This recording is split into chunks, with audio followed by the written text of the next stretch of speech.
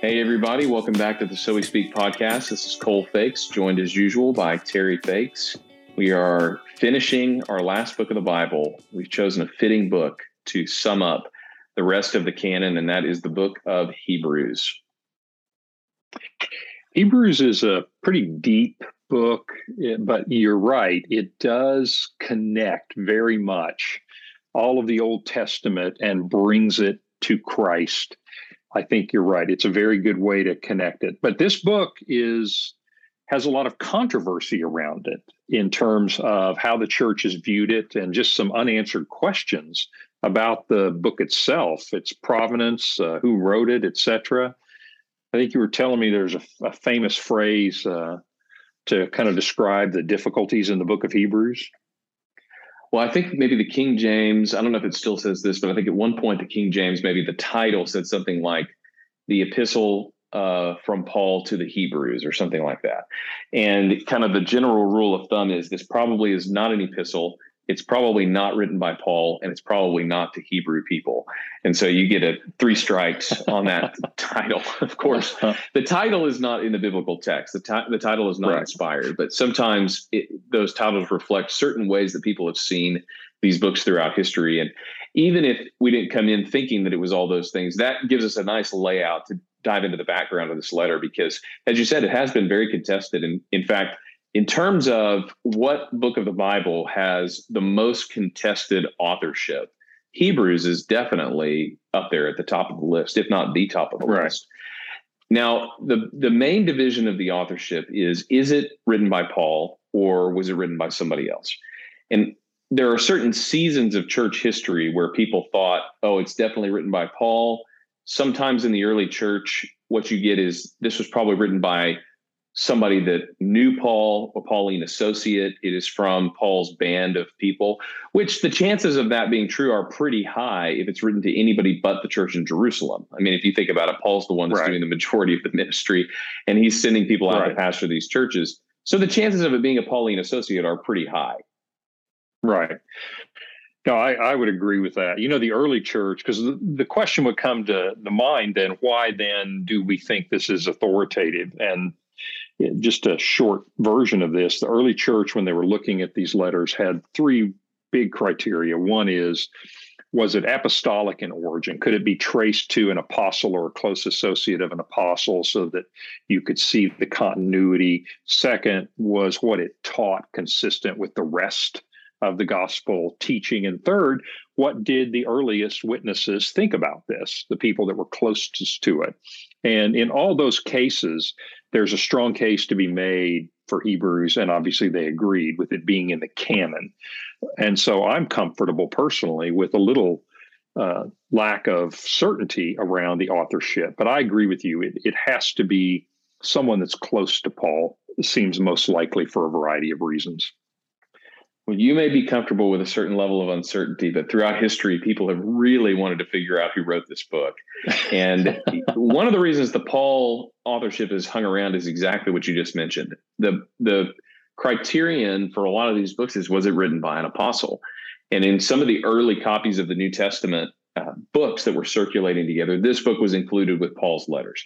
Now you'll see it in the general epistles with things like 1st and 2nd Peter, 1st and 2nd, 3rd John. Right. It's included in with James in these general epistles. There are some things that would make you think that it is not written by Paul. In fact, I would say nearly every scholar in the last 100 or 200 years would say it is almost certainly not written by Paul. We may not know who it's going to be written by, who it was written by, but we can say almost certainly it wasn't written by Paul. A couple of reasons for this. First of all, the author, I think the strongest reason it wasn't written by Paul is that the author does not speak with apostolic authority. And what I mean by that is he does not speak as an eyewitness, and he does not talk as if he is a apostle. And he says that explicitly in chapter 2, verse 3, that he says, this message has been declared by angels, proved to be reliable. It was declared at first by the Lord, and it was attested to us by those who heard. This gives the impression that this is kind of a second generation Christian, or at least someone who received the teaching from the apostles. Paul spends a lot of time in his letters saying the exact opposite. This is not man's gospel. I did not receive it from man. I was preaching the gospel that I received from Jesus when I came to Jerusalem and talked to the apostles. They didn't add anything to my gospel. So you're thinking in the Corinthian correspondences, in Galatians, this is Paul's own gospel that he received from the Lord Jesus himself. That's why he claims apostolic authority. It would be very strange for Paul to say something like this in Hebrews. That, to me, is almost single-handedly enough evidence to say it's not Paul. But there are a couple of other things, too. The writing is not Pauline at all. And I'll say this stylistically and syntactically. Stylistically, it doesn't have an introduction on it, and it doesn't have the same kind of outro that Paul's letters do. Now, it's possible we don't have the intro, that there was an intro like Paul, an apostle of Jesus Christ, grace and peace, like he usually does, but we don't have it. And there's no real evidence other than an argument from silence that there ever was one. So it seems that that part of it is un-Pauline. Now, the other thing is, since it doesn't have an intro like that, people have wondered, is this really a letter? Is this a letter that was sent somewhere? Or, and I think this may be more likely, was it a sermon of some kind that was given? It reads more like an address that was given orally. And we'll point out some of the reasons why that is in the markers in the text. But the book of Hebrews actually gives an identification for what it is all the way at the end in chapter 13. The author there is talking to the audience. And after this long, if it is a letter, long letter, but really more likely an address, which would take you maybe 25 or 30 minutes to give, he says in chapter 13, verse 22, I appeal to you, brothers, bear with my word of exhortation, for I have written to you briefly. So you say, okay, this has been written down, but it's a word of exhortation, which typically is like a synagogue sermon of a kind. It's an exposition of Old Testament text. That seems to fit. There's a lot of exposition in this book. You see Paul giving a word of exhortation in synagogues to the Jews when he's asked to speak. This seems to fit with the kind of message that you would have given in one of those occasions.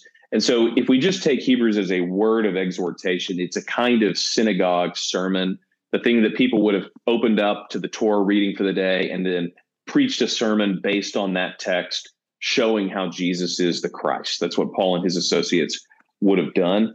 That in and of itself is a very Pauline thing. Right after that, actually, you should know that our brother Timothy has been released. And I hope that with whom I hope he will come to you soon. That's another nod towards being in the circle of Paul's associates, is this person knows Timothy. Now, probably isn't Timothy who wrote this. But anyway, so we've got a genre. It's probably oratory of some kind that's been written down. And it doesn't claim apostolic authority. It's kind of a second generation work. The other thing that's really different from some of Paul's letters is the way that this is written. This is written in about the highest, most sophisticated Greek in the New Testament. You've got Luke and Acts, and you've got Hebrews that show somebody who has been classically educated in Greek. Now, Paul was obviously a Greek speaker. He's a great writer, but he does not write like this. The sentences are not constructed this way. The rhetorical flourishes that this author uses, the kind of seamless passage into another argument. He even plants little things for somebody who's listening. He'll mention Melchizedek in chapter 4, but he's not going to talk about him until chapter 7. But he wants to give you a little preview of what's coming. That's a very sophisticated Greek rhetorical trick that if it was Paul, the only way would be somebody who wrote this down, who had formal Greek rhetorical training, took Paul's sermon and wrote it down in Hebrews. And this is actually what many people in the early church thought.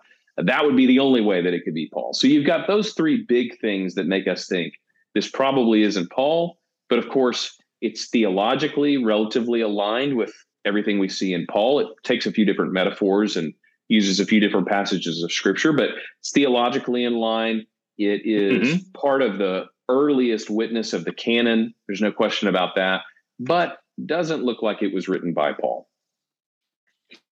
Yeah, and I would agree with everything you said. I also don't think it was written by Paul. I do think it carries a certain authority from Paul because I think it's someone in his circle, and I have a candidate to nominate for you.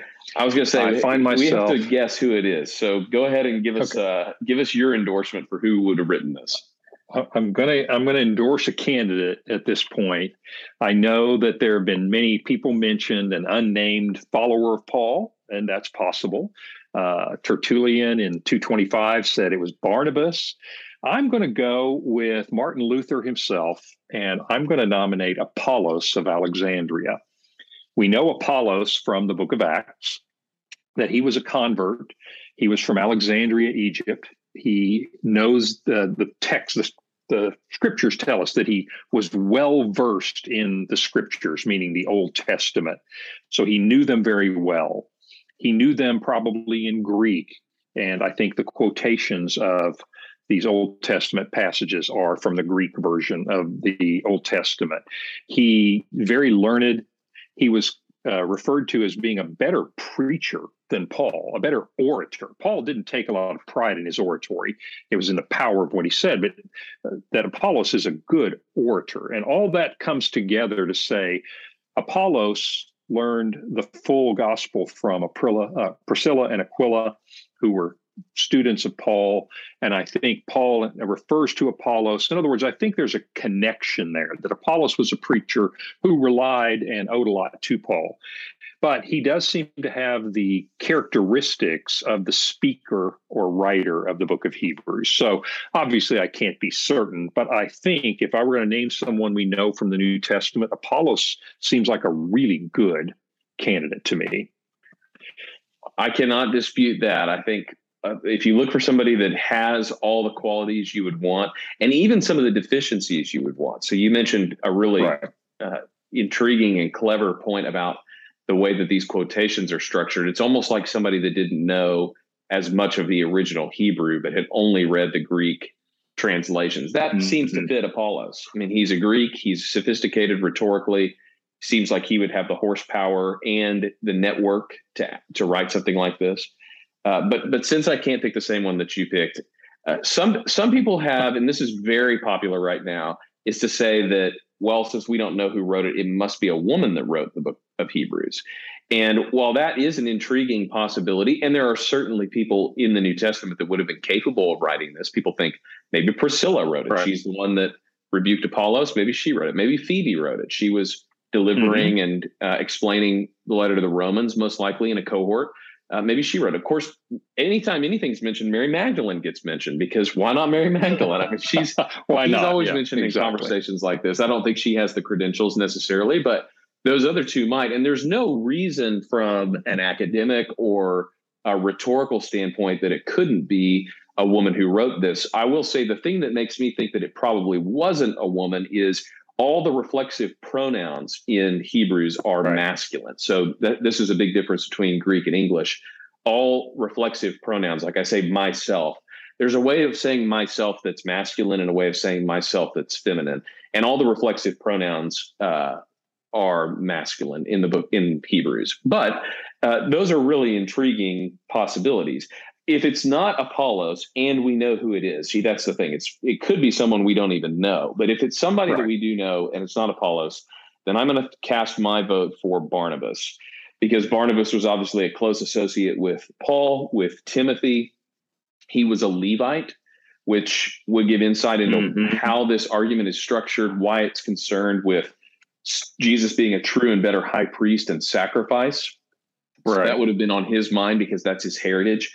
I would say the downside with Barnabas is Barnabas probably grew up learning the original Hebrew rather than receiving top-notch rhetorical training. But if there's somebody, he might be a decent guess. But we don't know. But I think those are several very possible guesses. So to understand the flow of the book of Hebrews, if there's one thing that most people know about Hebrews, it's the true and better. So Jesus is a true and better Moses. He's a true and better high priest. He is a true and better messenger than even the angels, is how the book opens. And it's easy to get brought into that. And in fact, I think I've probably even taught it this way before. It's great to get into all the parallels between the Old Testament and Jesus is true and greater. And then to get to the end and say, so what? He's Right. better than those things. What Right. does that have to do with anything? So to really understand what the author is arguing through the longest sustained argument in the New Testament, actually, from chapter 1 to the end of chapter 12, this long, advanced, very concatenated argument. What is he trying to prove? That's what we really have to step back and say is, what's the effect of the letter to the Hebrews, or of this sermon, word of exhortation that is Hebrews? And in order to understand that, we might need to step back a little bit and say, what from the letter do we know about the audience? What do we know about the people that he's writing to? What do we know about the situation that might be going on? So if we were to construct a little bit of what's going on in this church and who these people are, where would we start? That's a great question. I think the argument tells you a lot because of what he doesn't say. In other words, why would you spend 12 chapters talking about the supremacy of Christ to every other religious model unless your audience was being tempted and pulled to depart the true faith and was being pulled towards some other model? And the nature of the argument, to me, Cole says, he's talking about the angels, the law, and Moses and the law of Moses and the high priests as guides. It seems to me he's writing to Jewish Christians, or Christians who had a Jewish background and who might be most tempted to return to some kind of, I think you phrased it this way, a religion based on tradition, some kind of observance, some kind of merit-based righteousness. So I think we can infer that the audience was being tempted in that direction because of the argument he's making. Exactly. You have to get that to understand why the author argues the way that he does. Why does he warn them? Why does he use these examples? Why does he structure his argument the way he does? Well, it's because you have a group of likely second generation Christians who have encountered some persecution.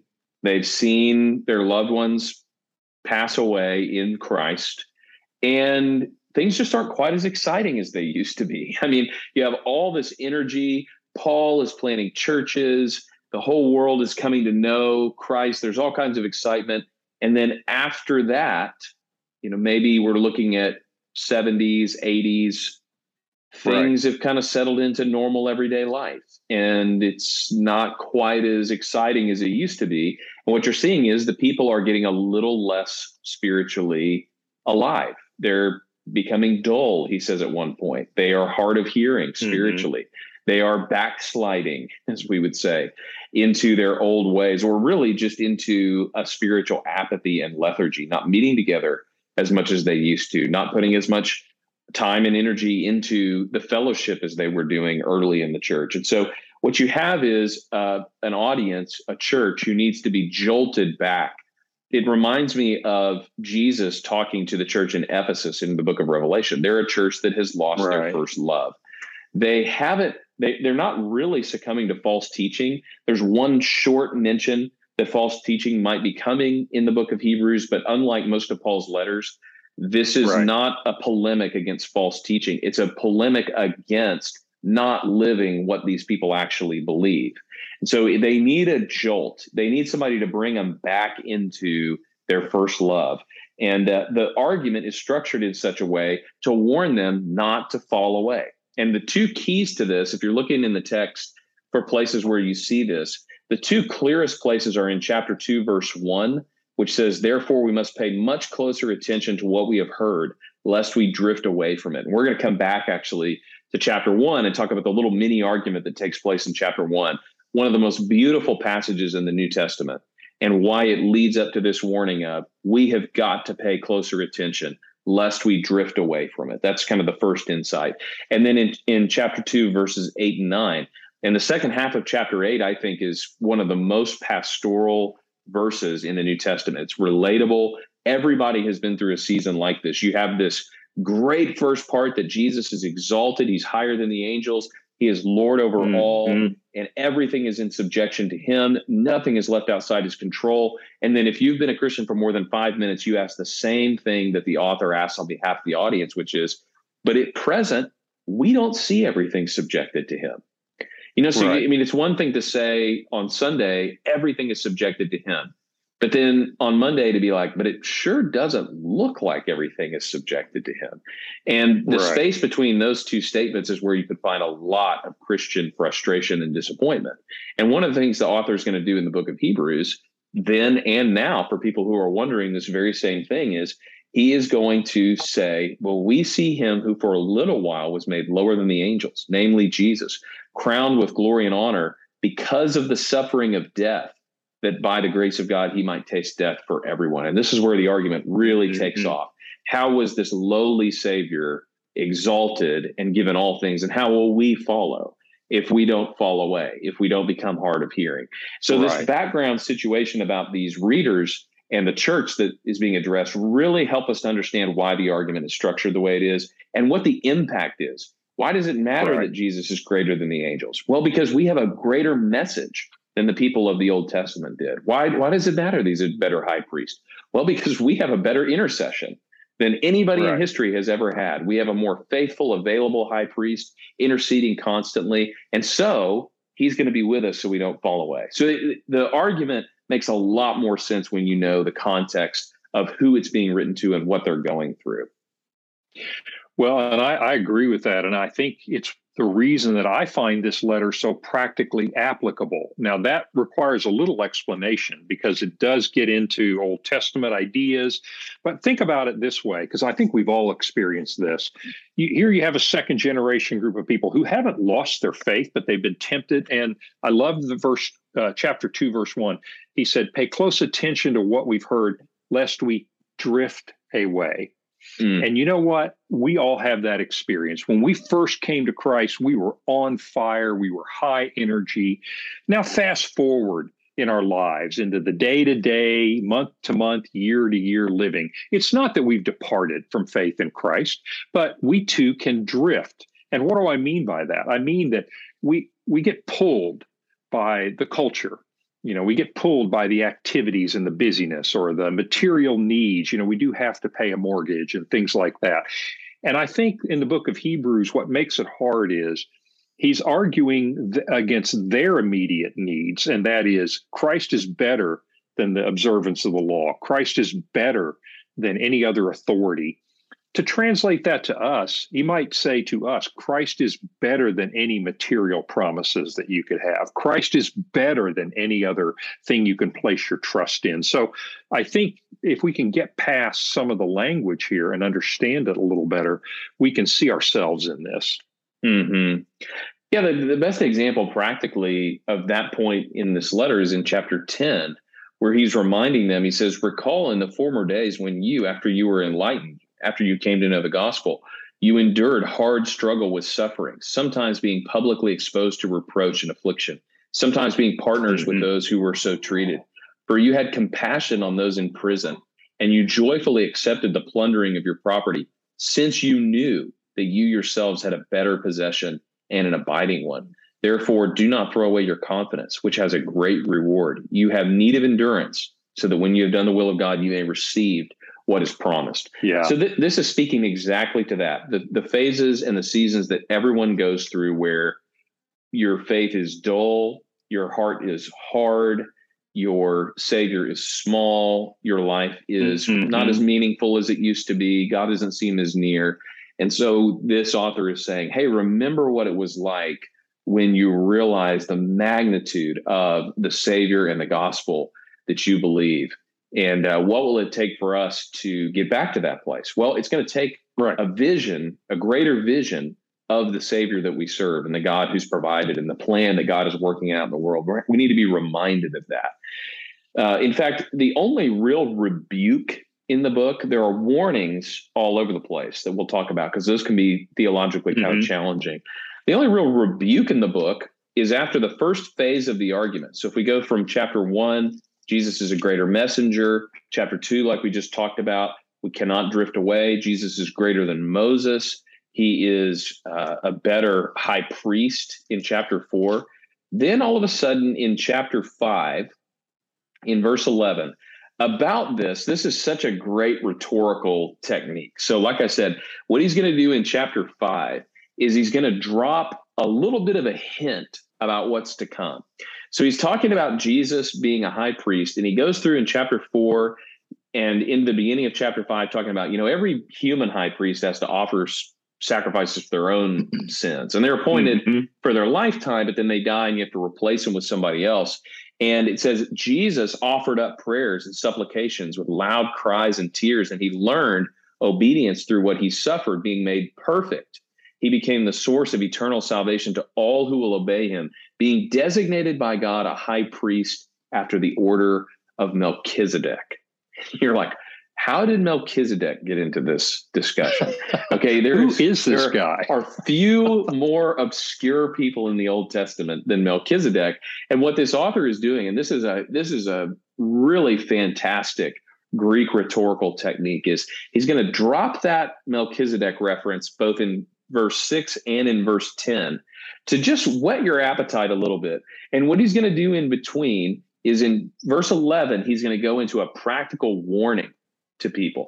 So he says, basically, and you can hear somebody doing this, really good preachers have a way of doing this today, getting you really eager to hear what they're about to say. He says, he was perfect like Melchizedek. And then listen what he says in verse 11. About this, we have much to say, and it is hard to explain since you have become dull of hearing. It's one of those like, oh, he's like Melchizedek, which I would love to explain to you, but I don't know. I don't know if I can explain it to you. You become kind of hard of hearing. I don't know if I can go on about Melchizedek. And so he goes into this warning, and you should be teachers, but you need to be taught, and you need milk, but not solid food. And so he's talking about them growing up, and let us leave the elementary doctrines of Christ, going on to maturity in chapter 6. And you get a real stark warning in this section in verse 4. It is impossible in the case of those who have once been enlightened, who have tasted the heavenly gift, that shared in the Holy Spirit, and have tasted the goodness of the word of God and the powers of the age to come, and have fallen away, to restore them again to repentance, since they are crucifying once again the Son of God to their own harm and holding him up to contempt. So let's put the theological issue with this passage on the side for a minute and just say, this is a dire warning to people. He said, I want to go on and explain the next part of this to you, but I can't go on and do that until you realize there are some major things threatening your faith.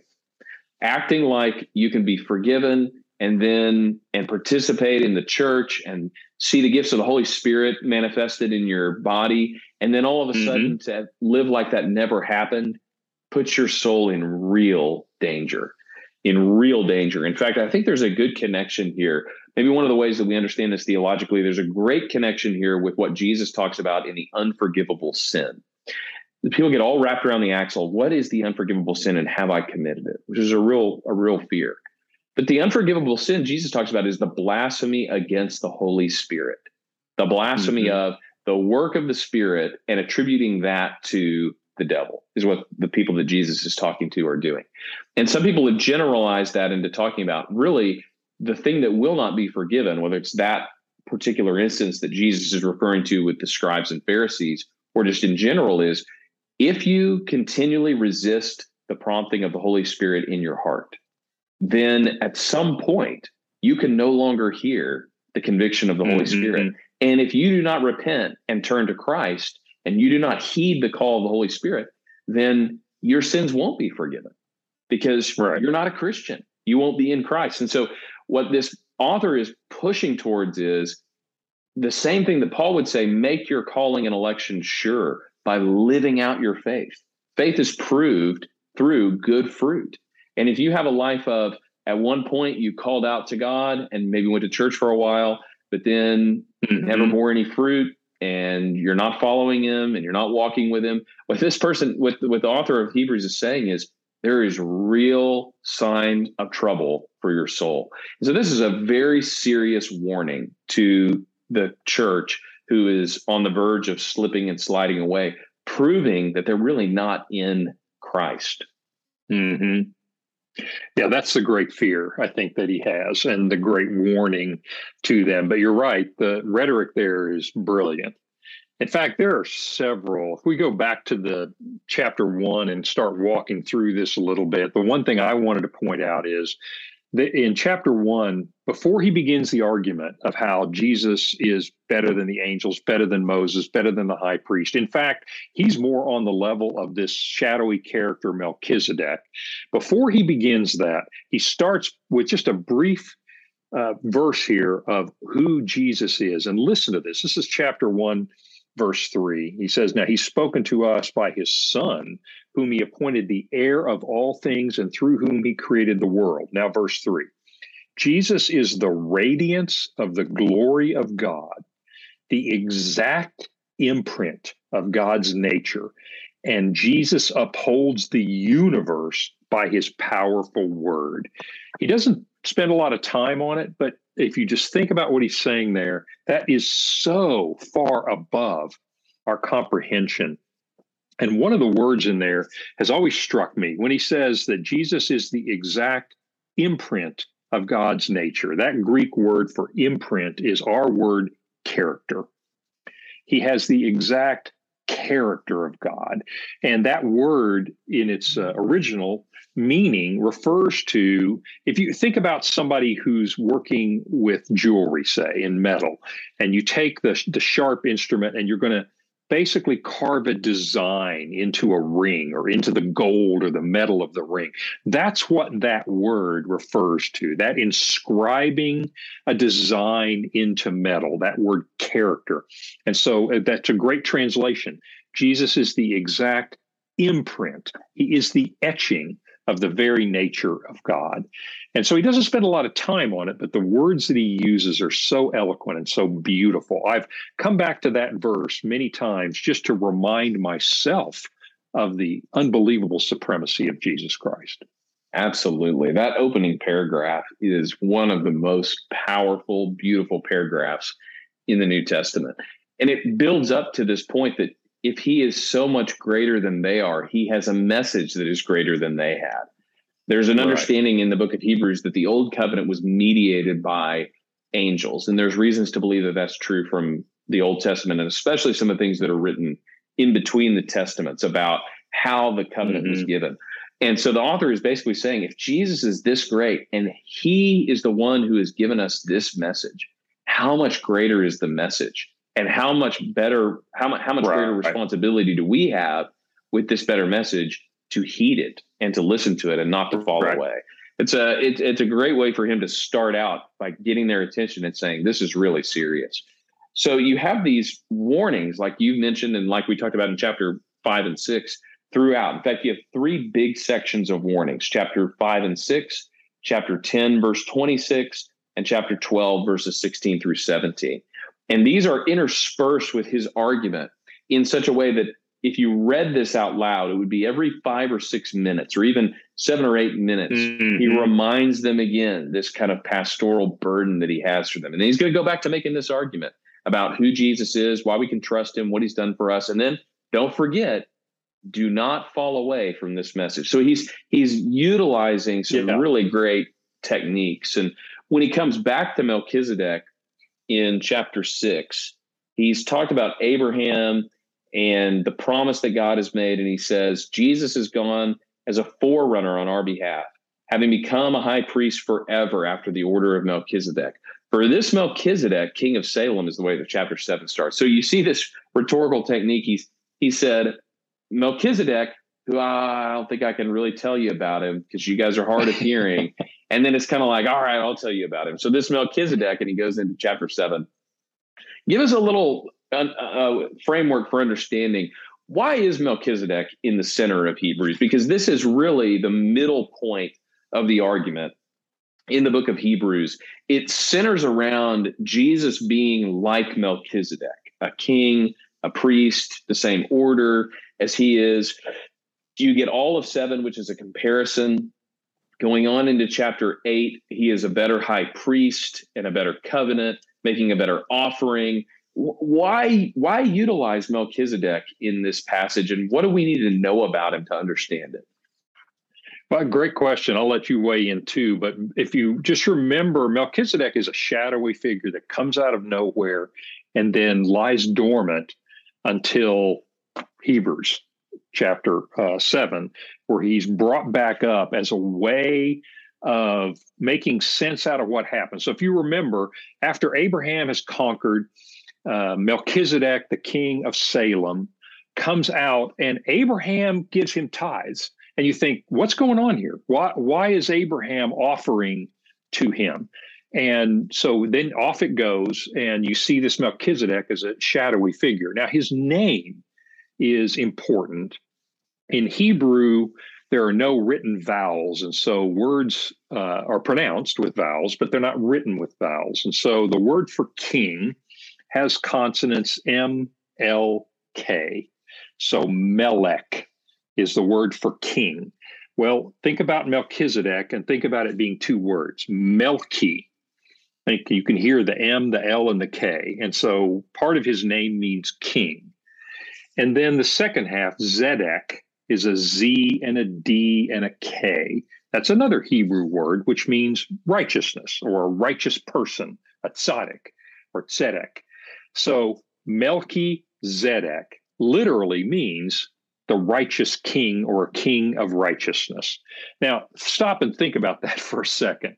If you've got a shadowy figure in the Old Testament who's going to come out and make an appearance and not show up again till the New Testament, and his name means the king of righteousness, boy, you would expect to see him being somehow a forerunner of the true king of righteousness, Jesus. Mm-hmm. And so I think the writer of Hebrews pulls him out and says, do you remember this guy? And they're like, yeah, we've always wondered about him. Why did Abraham give tithe to him? In some sense, he was greater even than Abraham. And now he makes an argument and says, yes, Jesus is like this king of righteousness, Melchizedek. It's sort of a clincher of his argument for them. But what would you add to that? Yeah, that's exactly why he needs to bring him in here, is because he's the only person that you can really compare Jesus to in terms of his kingdom, his priesthood. He is the king of Salem, which is the king of peace. He is a messianic figure. Abraham blesses him because he's greater than Abraham. And Jesus is greater than Abraham. And that might be some of the mental connection there, is if Jesus is greater than Abraham, the only person we really have in Scripture who's greater than Abraham is Melchizedek. He's like it in the sense that he has no parents. He doesn't have a beginning and an end. But the other thing is there's a little bit of a theological problem with the whole argument of the book of Hebrews if you don't bring in Melchizedek, because what the author is going to talk about is Jesus is a better high priest of a better covenant, who's making a better sacrifice than what they had in the Old Testament. That is all well and good, but what the Jewish readers would have said is, how can Jesus be a high priest? Because Jesus is not a Levite. In fact, Jesus is from the tribe of Judah, which is the kingly tribe. So we're great with Jesus being a king. How can Jesus be a high priest if he's not a Levite? And what this author is pointing to is he's saying, there is a higher and older priesthood than the priesthood of the Levites. The Levites became priests because God set aside the firstborn. That is the Lord's. The firstborn of everything is the Lord's. But in terms of people, he has set aside a whole tribe of Levi so that they will be like the firstborn on behalf of the people. And they will tend to the temple, the tabernacle. They will be the people that go and intercede for the people before God. But before that, there were priests, and one of them, actually the greatest of them, is Melchizedek. And there's an order of priesthood that is descending from Melchizedek, of which Jesus is the primary and chief member. He is a priest of a priesthood that supersedes the Levites. He's a priest after the order of Melchizedek. And so that's another thing I would add is there is a little bit of a part of the argument that somebody would say, I don't know how that exactly fits with Jesus being a priest and all, because Jesus isn't a Levite. And he says, well, priesthood didn't start with the Levites. Priesthood after the order of Melchizedek is a higher priesthood. That's the kind of priest that Jesus is. Yeah, that's exactly right. That is such a clincher of an argument. In chapter 7, where he's talking about Melchizedek, in verse 15 and 16, this is going to make a lot of sense now that you've explained that. Listen to what he says. He says, this becomes even more evident when another priest arises in the likeness of Melchizedek, someone who's become a priest not on the basis of bodily descent, meaning not because he was born of the tribe of Levi, but by the power of an indestructible life. In other words, he is hearkening back to an older, greater priesthood that's not based on descent, lineage. It's based on that indestructible life. You're right, Cole. This is sort of the clincher of that argument for a Jewish mind. Right. So you have the argument coming through. He is this kind of priest. He is offering a greater sacrifice, which is his own body. You get this wonderful picture in chapter 10 of, and this is the culmination of most of this argument, saying Jesus is a high priest who offers himself as the perfect sacrifice. This, again, is something that is not very Pauline. I'm not saying that Paul didn't think this or that he never taught this, but we don't have this same line of argument or same kind of atonement in Paul's letters. This is different. It's a different way of understanding what Jesus was doing. He is offering himself as a sacrifice and as the priest. So it's almost as if the picture that's painted at the end of chapter 10, therefore, brothers, since we have confidence to enter the holy places, that's the Holy of Holies, by the blood of Jesus, by the new and living way that he opened for us through the curtain, which is through his flesh. So the picture is Jesus taking the sacrifice, which is himself, going into the Holy of Holies because he is a high priest, putting himself up on the altar of the mercy seat and giving up his life on behalf of everyone else. He's doing this not in the earthly temple. He's doing this in the heavenly temple. So you see all through the book of Hebrews, you get this nice parallelism between there's an earthly temple that was patterned after a heavenly temple. And Jesus offers himself as he dies on earth. He's offering himself in the heavenly temple so that a new and living way will open. And we have a forever high priest over the household of God. And let us draw near with a true heart and full assurance because of this sacrifice that's been made. And with our hearts sprinkled clean from an evil conscience, our bodies washed with pure water, let us hold fast to the confession of our hope without wavering, because he who promised, i.e., Jesus not being a fallible and mortal priest like the Levites, he who promised is faithful. And let us consider how to stir up one another for love and good works, not neglecting to meet together, as is the habit of some, but encouraging one another, and all the more as you see the day drawing near. So this is kind of part one wrapped up of this priest sacrifice, heavenly temple, making an offering for us so that we can forever have access to God and we forever have a faithful high priest. This is a really tremendous, monumental point in Hebrews, but it's not even the apex of the argument yet. This is just like K2. We haven't gotten to Everest yet. This is just one of the peaks that is near there.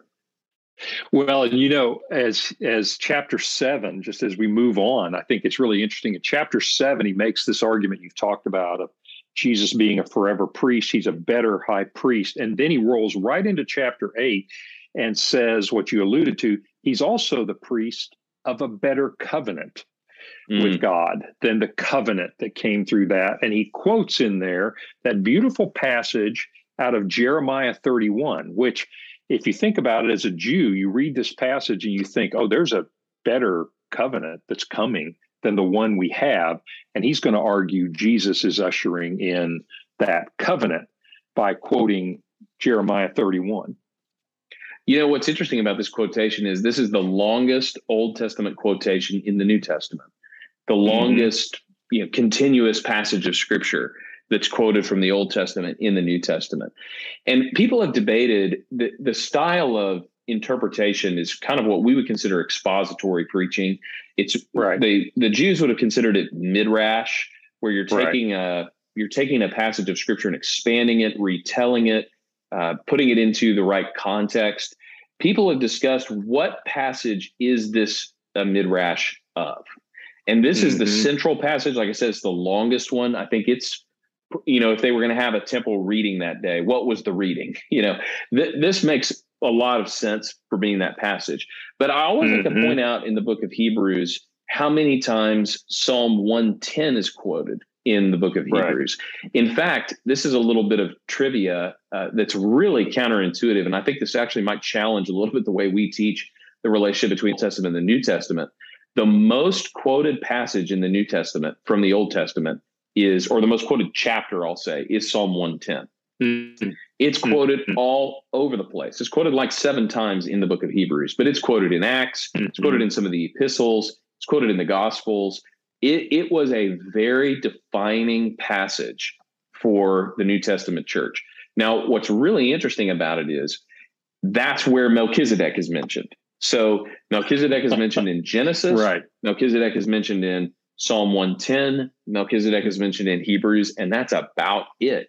I think if we were to pick a passage that the author of Hebrews has in mind for why he's arguing what he's arguing in this book, Psalm 110's got to be there as well.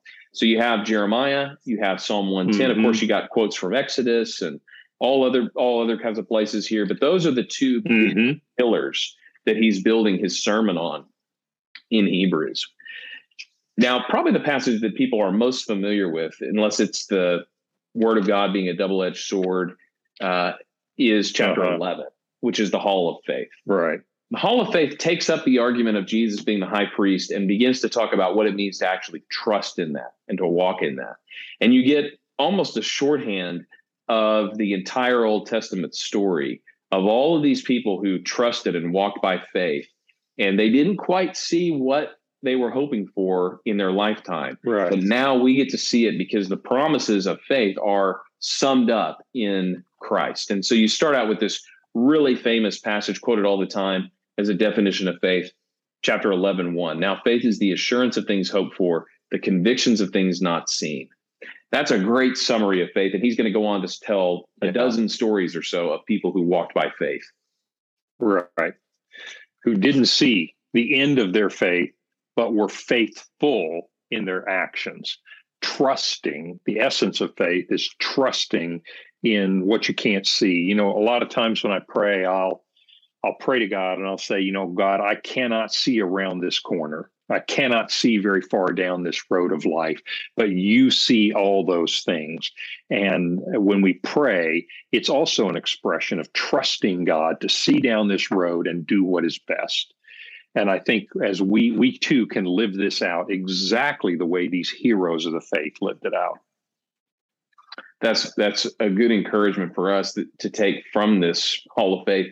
It's not like, oh, these people were all stars and we could never measure up. It's that same prayer that they were praying that we're praying today, that God would help us to see his promises come true. And that, like you said, walking by faith, we actually will see God come through in ways that we never would have been able to pray for. We're just praying that he does what only he can do in our lives. Right. Exactly. And then, to me, I don't like that chapter break at 12, simply because you want to see this whole chapter 11 talking about these faithful people. He now is going to turn it back to reinforce what you've been talking about. He says to them, therefore, since we are surrounded by so great a cloud of witnesses, all these people he just got through talking about, let us also lay aside every weight and the sin which clings so closely, and let us run with endurance the race that is set before us, looking to Jesus. Which, as you described these people, and I think rightly so, they're just tired, they're a little disillusioned, they're being tempted to maybe grab onto something else. And here he is, after he's given this great hall of faith, he says, now, given that that's who came before you, let's reinvigorate ourselves by setting aside the sin that so easily wants to entangle us. It's, again, a very pastoral admonition or encouragement. Absolutely. And I want to make a connection for people between the end of chapter 11 and the beginning of chapter 12, like you said, because the last person in the hall of faith is Jesus. So what 12:1 means is being surrounded by so great a cloud of witnesses doesn't mean people who are witnessing us. So it's not like, hey, people are watching, so be on your best behavior. Although this passage is sometimes taught that way. That's really not what this passage means, because otherwise the next part makes no sense at all as to why he would say that. It's not positive peer pressure. People are going to think poorly of you up in heaven if you don't do the right thing. What he's saying is these people are witnesses to us. So we look at their life and we see, living, hoping in God never puts people to shame. These people are witnesses of walking by faith. And actually, he says, if we're going to look at any witness, then look to Jesus, who is the founder and perfecter of our faith, who for the joy that was set before him, right? So Jesus didn't experience all of the fullness of the promise that God had over his life and through him, everyone else, until he went to the cross and died and rose again. And then he saw God make good on his word. So in the hall of faith, the lead person to look to is Jesus, who the joy set before him endured the cross, despised its shame, and is now seated at the right hand of the throne of God. That's how we know that God keeps his promises. Is we look at Abraham, we look at David, we look at Moses, we look at all these people, but chiefly we look to Christ, who, when things looked like it was going as poorly as it could possibly go on the cross, was all part of God's plan to fulfill his promise and raise him up and seat him above all authorities, all powers, to be the king over the kingdom of God forever, and a great high priest who's interceding for us. And so there's a connection there with the hall of faith. Jesus really is the preeminent example of everything the author is talking about. And it's with that framework that he's going to close the argument at the end of chapter 12. So we're going all the way back to chapter 1 when he says in 12:25, see that you do not refuse him who is speaking. This is just an amazing rhetorical technique here. It's like when you start a sermon with something and then at the very end you come back and show how it's tied everything back together. At the beginning, we had Jesus, who is higher than the angels, greater messenger. He has spoken to us through his son now, and we have got to listen to him. Chapter 2, verse 1. Well, now that we've had all of these chapters of talking about who Jesus is, he is trustworthy. Here's what he's done for us. Here's his plan in history. And we have come, it says, not to Mount Sinai, but to Mount Zion, right? Mount Zion is the mountain of the Lord. Now, Mount Zion is also the mountain on which Jesus is crucified. You take the whole ridge together. Mount Zion, to the city of the living God, the heavenly Jerusalem, to the innumerable angels in festal gathering, and to the assembly of the firstborn who are enrolled in heaven, and to God, the judge of all, and the spirits of the righteous made perfect, and to Jesus, the mediator of a new covenant, and to be sprinkled, and to the sprinkled blood that speaks a better word than the blood of Abel. To that Jesus, see that you do not refuse him who is speaking, right? This is just a masterful argument here. After all these chapters, the climax of this argument is, it's like you're at a Mount Sinai again when the commandments were given, but it's a better mountain.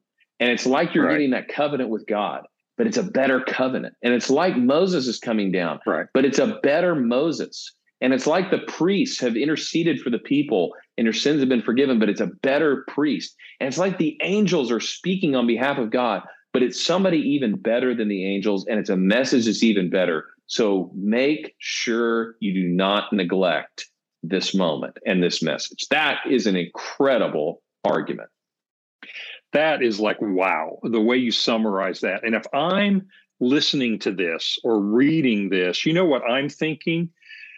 And I'm sitting on the fence and I'm a little tired and I'm busy and I'm maybe flirting with some other, security blankets and other things. I hear that and I go, what was I thinking to even consider putting my trust and hope in anything but Jesus Christ? I mean, this is a brilliant sermon because that's what I'm thinking when I get to the end of that is, how could I have ever considered putting my trust in anything else? Yeah, I mean, listen to the way that he wraps up this final line. This catches us. We use this phrase, but not in the same way. If that's what he's been saying, he says, therefore, verse 28 of chapter 12, let us be grateful for receiving a kingdom that cannot be shaken. And thus, let us offer to God acceptable worship with reverence and awe, for our God is a consuming fire. Our God is a consuming fire. Now, I'll make one little side comment here. That we don't know this because we're not 100% sure where and when this Hebrews was written. But there's reason to think from this passage and a couple of comments earlier in the book that he's referring to the prophecy of Haggai that the temple is going to be, or that the world is going to be shaken and only the things that are eternal are going to remain. But some scholars have speculated that he's actually referring back to an earthquake that may have shaken the town that this is written to or preached in. Because a couple of times he says, there are some things that can never be shaken. Even when the whole world is shaking, there are some things that cannot be shaken. And here he says, therefore, let us be grateful for a kingdom that cannot be shaken. And I don't know if that's right. I don't know if we're supposed to read that as a historical event. But can you imagine the power of a sermon like this after a tragedy like that? I mean, this if that is in the background, this is just another piece of the masterful sermon that this author gave to this group of people. So maybe you add that pastoral burden in the background towards everything else. That I just think there are some scholars that think that's what's going on here. And I think if that's true, that's really interesting. I'm not sure it's true, but it's very intriguing. Well, and, that brings us kind of to the end. And honestly, this closes with one of the letters of Paul have beautiful benedictions in them, but this has one of the most beautiful benedictions as well. And it follows that same format. Right before, in the last couple of verses, he greets some people. He closes it all up as though coming to a pinnacle of all of his argument. He says in chapter 13, verse 20, now may the God of peace, think Melchizedek, king of Salem, king of peace. Now may the God of peace, who brought again from the dead our Lord Jesus, the great shepherd of the sheep, by the blood of the eternal covenant, equip you with everything good that you may do his will, working in us that which is pleasing in his sight through Jesus Christ, to whom be glory forever and ever. Amen. Just a beautiful doxology. Can't top that doxology. I mean, there are some really beautiful ones in the New Testament, but that one is just such an amazing ending to this book of Hebrews. And it reminds us, one of the things the book of Hebrews does is it sums up the entire message of the Bible. Every piece of the Bible is important because it points to this message about Christ being the true and greater, being worth holding on to, God's final word to us. The message of the book of Hebrews, and this is one of the reasons we saved Hebrews to the very end of our book overviews, is you need to understand the whole scope of what God's doing throughout history, throughout the Bible, throughout Israel and the church, all coming together in Christ, so that now we know the same exhortation that the author of Hebrews is giving is true eternally. Do not neglect this Savior, this high priest, this message, this covenant, because this is the summation of God's word for his people forever and ever. Amen.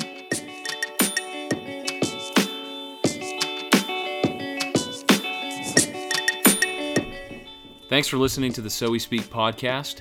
If you like what you hear, go ahead and leave a comment, leave a review, email us, tell us what you like about it, tell us what you'd improve about it. Thanks to all you guys who are listening, and we'll see you next week on the So We Speak podcast.